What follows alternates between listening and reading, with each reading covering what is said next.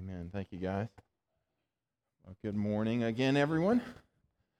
I'll just want to say about Kenny and Carrie, if you haven't had a chance to meet them, make sure you do introduce yourself. They have been a wonderful blessing to our church family. We're so excited to have them. Kenny told me that he just turned in his last paper, right, for Liberty University this past week. So he's finishing up his master's in Christian ministries. We're really excited for him to be able to, congratulations. So he'll walk in December. We are continuing in our series today called Vision 2020, and today we're going to take a look at a passage of Scripture from 1 Samuel chapter 3. Let me give you just a little bit of background what's happening in that passage. That passage is the calling of Samuel the prophet, and this is the first time in Israel's history that God's going to begin to lead them through these prophets, and so there'll be many prophets that will be coming down the pipe. Samuel is the first of those, and so Samuel's a young boy. Eli is the old high priest, and Samuel comes into service under Eli, and so there's this event that happens where Samuel is called. It happens in the tabernacle itself, the place where God dwells. So flip over in your Bibles to 1 Samuel chapter 3. I'm going to ask for you to stand to your feet, and we'll read together from God's Word. 1 Samuel chapter 3, we'll be reading verses 4 through 10, the calling of Samuel. Here we go. Then the Lord called Samuel, and he said, "Here I am," and ran to Eli and said, "Here I am, for you called me." But he said, "I did not call, lie down again." So he went and lay down. And the Lord called again Samuel, and Samuel arose and went to Eli and said, "Here I am, for you called me." But he said, "I did not call, my son, lie down again." Now Samuel did not yet know the Lord, and the word of the Lord had not yet been revealed to him. Verse 8. And the Lord called Samuel again the third time, and he arose and went to Eli and said, "Here I am, for you called me." Then Eli perceived that the Lord was calling the boy. Therefore Eli said to Samuel, "Go, lie down, and if he calls you, you shall say, 'Speak, Lord, for your servant hears.'" So Samuel went and lay down in his place. And the Lord came and stood, calling as at other times, "Samuel, Samuel." And Samuel said, "Speak, for your servant hears." You may be seated. All right, so what I'd like to do is just walk through these verses together. We're going to jump back to the couple verses just before what we read. So let's start at verse 1, the beginning of the chapter. It says, "Now the boy Samuel was ministering to the Lord in the presence of Eli." That phrase, "in the presence of Eli," literally means under his tutelage. So he's a helper to Eli. He's come on board, I think at the age of 2 or age of 3, Samuel did, in service in the tabernacle under the direction of Eli, the high priest. Now, it says that the word of the Lord, verse 1, was rare in those days. That is, it was rare under Eli's leadership, and there were no frequent visions. So imagine for just a moment that you're an ancient Israelite, and you've come to the tabernacle to offer your gifts, to offer your sacrifices. This is a pretty major undertaking for you to do. You may have had to travel 50 miles, maybe you had to travel 100 miles, but you had to come from some great distance. It's not an easy trip. You had to bring your own provisions. There was no restaurants. There was no fast food chains to stop along the way. There were no hotels for you to stay in. You had to bring live cattle with you, or a live goat, or a live turtle dove, or whatever what your sacrifice, your grain offerings, whatever it was that you were going to be sacrificing.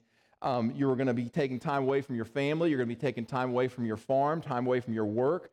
And so to go through this undertaking would have been no simple trip. And so when you finally get there, though, you're standing in front of this tabernacle, this portable tent unit. We'll talk about that here in just a little bit.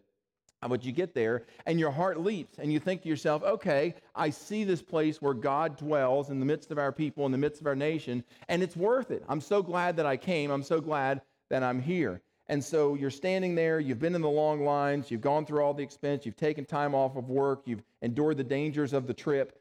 But then we learn in verse 1 that the word of the Lord was rare in those days. That is, in the time of Eli, that there were no frequent visions. So in other words, the tabernacle had become a pretty quiet place as far as God's presence goes.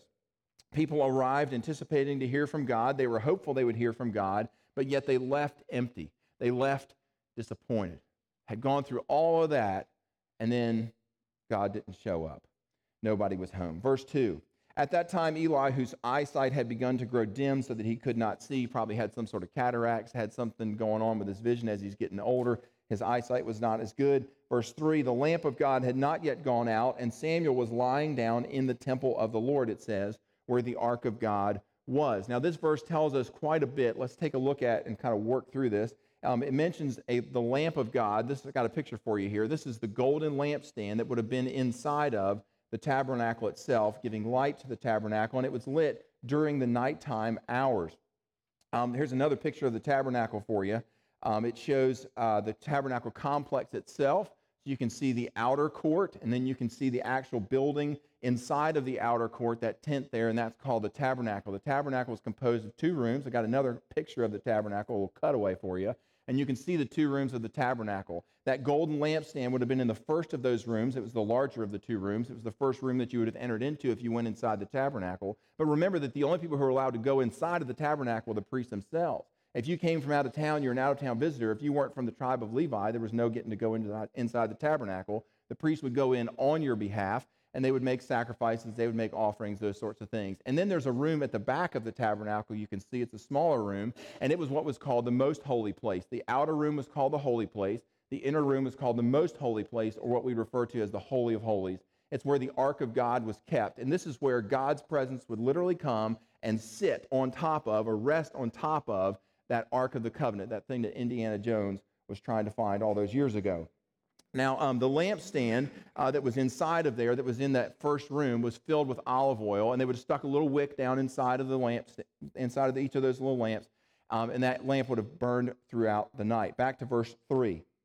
It says that the lamp of God had not yet gone out. So I already told you what time of day it is, but that verse suggests that the lamp of God had not yet gone out. That is, that it's been burning for a while. So this is not the beginning of the night. This is not the middle of the night.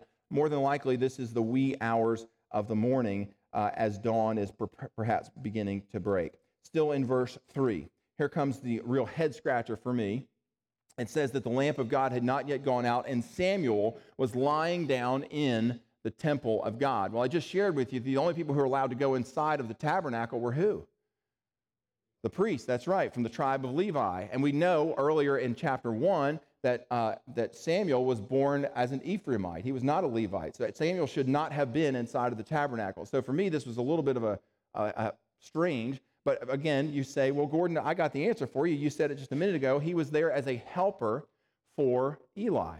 And so he was helping out. He was carrying the night shift, right? He was in there keeping the lamp going, making sure there was oil in the lamp, making sure that things kept burning. He was just there working as kind of a supplemental worker, if you would, keeping things going during the night. Well, that is possible, but then look at the end of verse 3. It says that Samuel was lying down in the temple of the Lord where the ark of God was. Now, you can take that statement in one of 2 ways. The first way you can take that statement is to believe that the Bible just informed us that the ark of God was inside of the tabernacle. In other words, duh, the Bible was stating the obvious, that the ark of God was inside the tabernacle. Again, the people who are reading this, people for whom this was written originally, were Hebrew people. And so for God to tell them that the ark of God was inside the tabernacle would have been like, well, yeah, everybody knows that, right? So there's no real reason for the Bible to report that. Or option number 2 is that the Bible is informing us that Samuel was sleeping in the temple of the Lord where the ark of God was. That is, that Samuel was sleeping the night. He was having a sleepover back in the Holy of Holies. That Samuel had pulled the curtain back and he had slipped back behind where the ark of God was, a place that had been kind of quiet for a while. He decided to have a spend the night back there with God. You say, well, which is it? Well, I'm inclined to say that Samuel went inside the Holy of Holies. I think that this verse is telling us that the Bible does not waste words. To tell us that the ark of God was in the tabernacle would have been wasting words. Plus the fact that God had not shown up in the Holy of Holies for a while. There were not frequent visions anymore. So I think Samuel had, you can say bravely or foolishly, had slipped behind the curtain and had crawled up in the sand alongside of the ark of God. Furthermore, this reveals to us, if I'm a Hebrew person and I'm reading this text, this reveals to us how special Samuel was. That God did not zap Samuel out of existence is exactly what had happened to anybody else. This shows how incredibly special Samuel was, that he could go back there behind that curtain and survive such an encounter. Now, can I know for sure that this is the deal? No, this is a pure speculation on my part. But either way you look at it, he's camping out in the tabernacle, either in the holy place or in the most holy place, which means that he's very close in proximity to where God is. Can we all agree on that? Right? Just by the real estate itself, we can agree there. Next verse 4. We'll zip through the rest of the story. Verse 4 says, Then the Lord called out to Samuel, and Samuel sat up from his little bedroll and said, Here I am. Verse 4. And he ran to Eli. Remember, it was God that spoke to him. He hears a voice. He thinks, must have been Eli. Doesn't dawn on him that it's God speaking to him.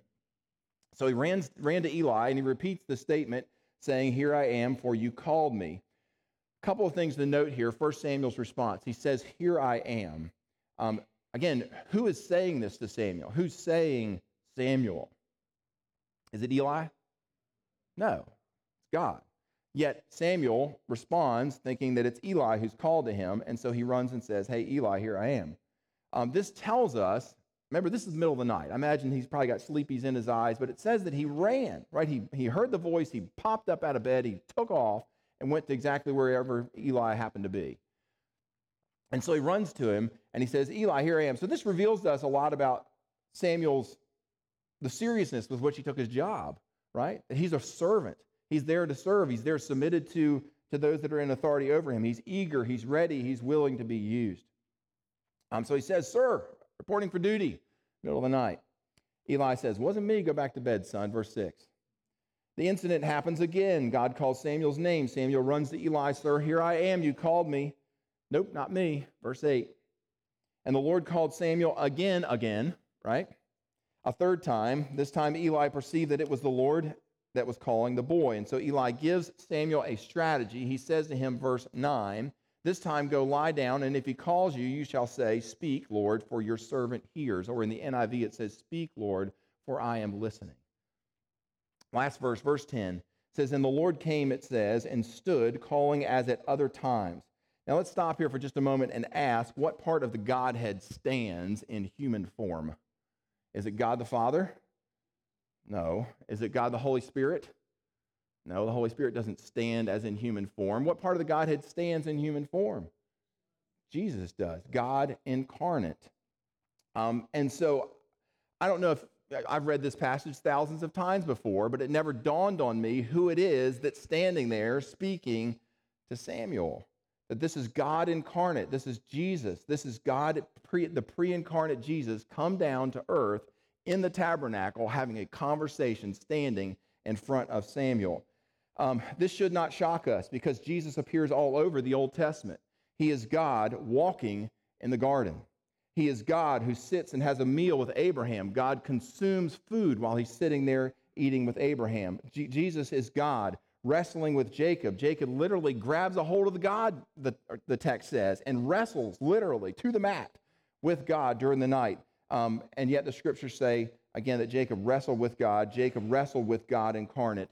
That would be Jesus. Jesus is the fourth figure in the fiery furnace. We just sang about that a few moments ago. He's with us in the fire with Shadrach, Meshach, and Abednego. Jesus is the man under the myrtle trees in Zechariah's vision. Jesus is the humanoid messenger delivering good news to the parents of Samson that they will conceive a son. And then Samson's parents, after looking upon this figure, say, oh no, we're going to die. And why are they going to die? They say, because we have just seen God.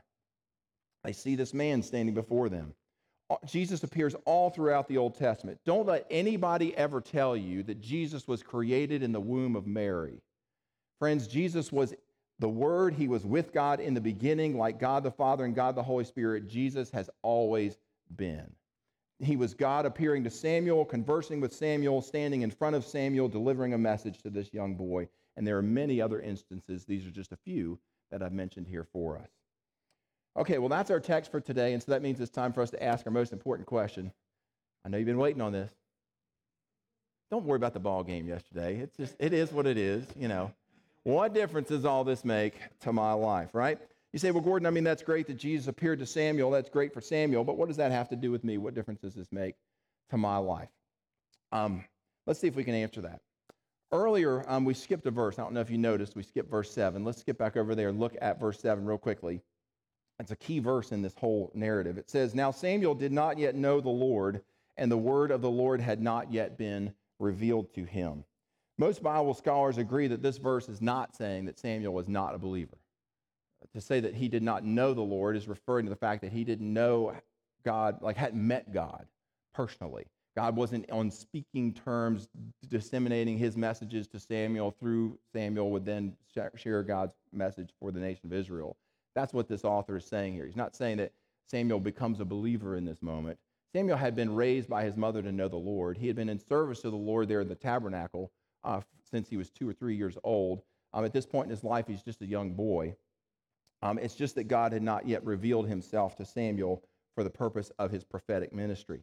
Now, I find it interesting that Samuel operated as close as God as you can get, right? If you're an Israelite, he's in the tabernacle. He's sleeping in the tabernacle night after night, night upon night. Had the night shift. And very few Israelites got to do that. And for Samuel, this was a daily occurrence. And yet the scriptures say that he had never met God personally. There was no intimate relationship there. Now, for us today as believers, we have access to God through Jesus Christ from the moment that we become believers. God grants us access to him.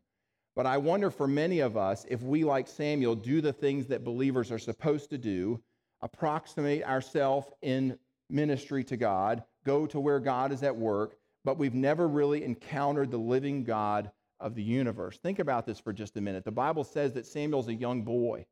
Perhaps 8 years of age, perhaps 12 years of age. The term in the Hebrew there for boy is actually the same term that's used in referring to David later in the scriptures. And David, when he goes out to face Goliath, it says he was a young boy. Well, we know that he was a teenager. So it could have been anywhere from early, elementary age all the way up through his early teen years. But still, it says that he's young. That's the point it's making there. And think about this for a moment. Samuel has an encounter with the God of the universe. I'm sure that there was a lot racing through Samuel's mind and a pitter-patter going on in his heart as he encounters the living God. I'm sure there was something in Samuel that wanted to just drop to his feet and begin worshiping him. I'm sure Samuel was overwhelmed in that moment that he was having an encounter with the God of the universe. I'm sure that Samuel was in awe of the person standing before him. When was the last time for you and me that we've worshiped God like that? That we've had an encounter with God like that? Where we knew we were in the presence of the living God of the universe. And we just wanted to drop to our knees and worship him. His presence was just so real and so tangible that we just wanted to spend time worshiping him. We've been in this series now for some months, Vision 2020, where we're thinking about the coming year.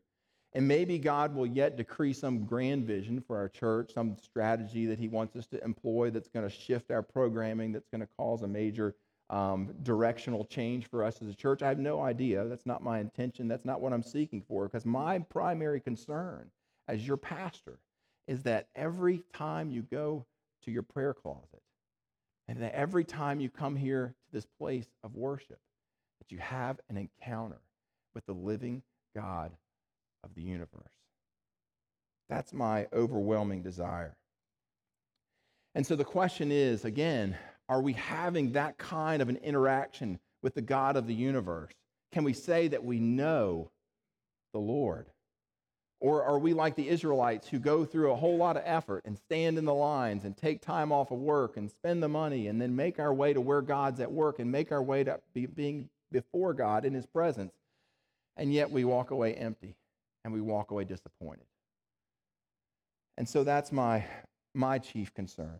So with the time that I have remaining, I want to speak to the issue of how we as a church can increase our ability to hear the voice of God and to encounter him fully. Now, over the last several weeks, I have given you 3 of those ways, and I'll share them with you real briefly here. So numbers 1, 2, and 3, how can we increase our ability to hear the voice of God? Number 1 being our total surrender to him. This is a moment in our life where we say, God, you have all of me, where I'm giving all of my life over to you. And I've given in some of our home groups, we've talked about, well, what are some of the ways that we can do that? What are some of the ways that we can position ourselves before the living God of the universe in a way that will elicit our total surrender to him. One of those ways Kim talked about a couple weeks ago was to participate in the Emmaus Walk. This is a spiritual retreat weekend coming up in March. Anybody's welcome to go. It's free for you to go. There'll be a lot of other people from our church that will be there at that weekend, people that are working as well as people that are attending.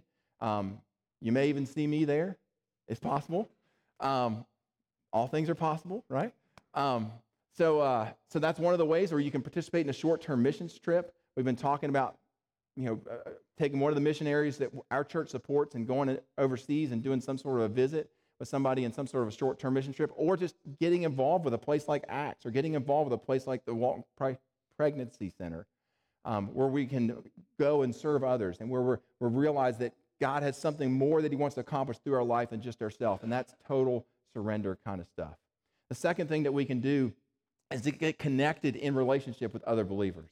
That is to do life with one another. We shared that scripture with you from Proverbs chapter 27, where iron sharpens iron, so one man sharpens another. Friends, when we're out of relationship with other believers, we're just drifting. But when we're in relationship, when we're connected and in fellowship with one another, with other Christians, it has a way of just driving us closer and closer to an encounter with God. Our worship becomes more sincere. Our prayer time becomes more vital. And so get involved in one of those ways to connect with other believers. And then the third way is to have a daily quiet time, to begin the habit of spending time with God, spending time in prayer, spending time with his word. One of the purposes of prayer is to change us.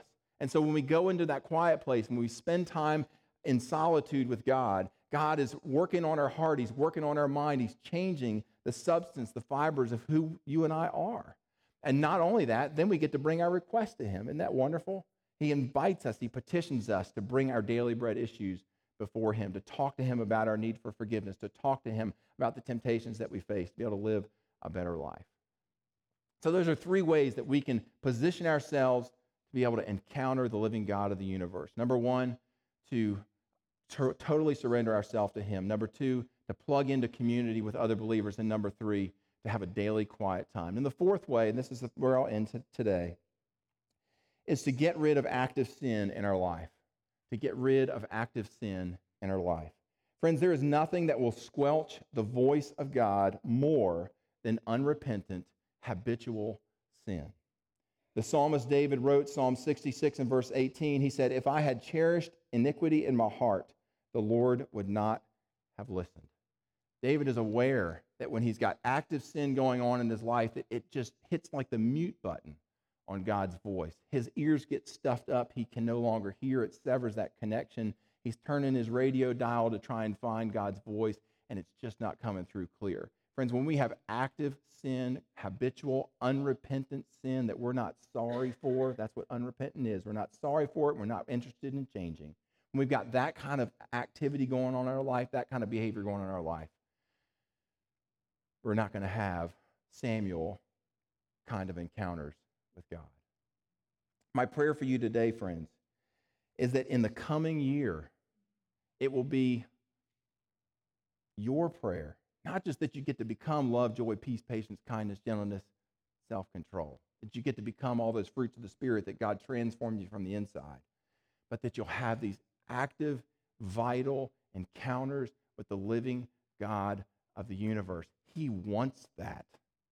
He wants to have that kind of interaction with you. And Jesus Christ, our mediator, our high priest, enables that to happen. Let's bow our heads together for prayer.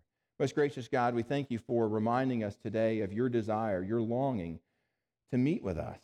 Lord, you're always speaking. You're always available and present. We just have to position ourselves in ways that we can listen. We pray for ears to listen. We pray for eyes to see. We pray for softened hearts. Lord, may we also do the kinds of things more than asking. Lord, may we do the things, the habits, build these habits into our life that will lead to a closer, more intimate encounter with you. Lord, I pray that in 2020 you blow the roof off of our prayer life. I pray, Lord Jesus, that in 2020 our times of fellowship become deep and intimate and vital. I pray, Lord Jesus, in 2020 that members of Hebron Christian Church would find themselves in total surrender to you. I pray, Lord Jesus, in 2020, some of the things that have been plaguing us personally, individually, privately, secretly, Lord, those sins would be conquered and that we'd be able to put them behind us and be able to walk in freedom with you. Lord, we want an encounter with you, not just one time, but Lord, we want it every day moving forward. As we come around this table, we're reminded of your shed blood and of your broken body that makes all these things possible. Lord, it is with grateful hearts that we receive these elements today. We pray this all in Christ's holy name. Amen.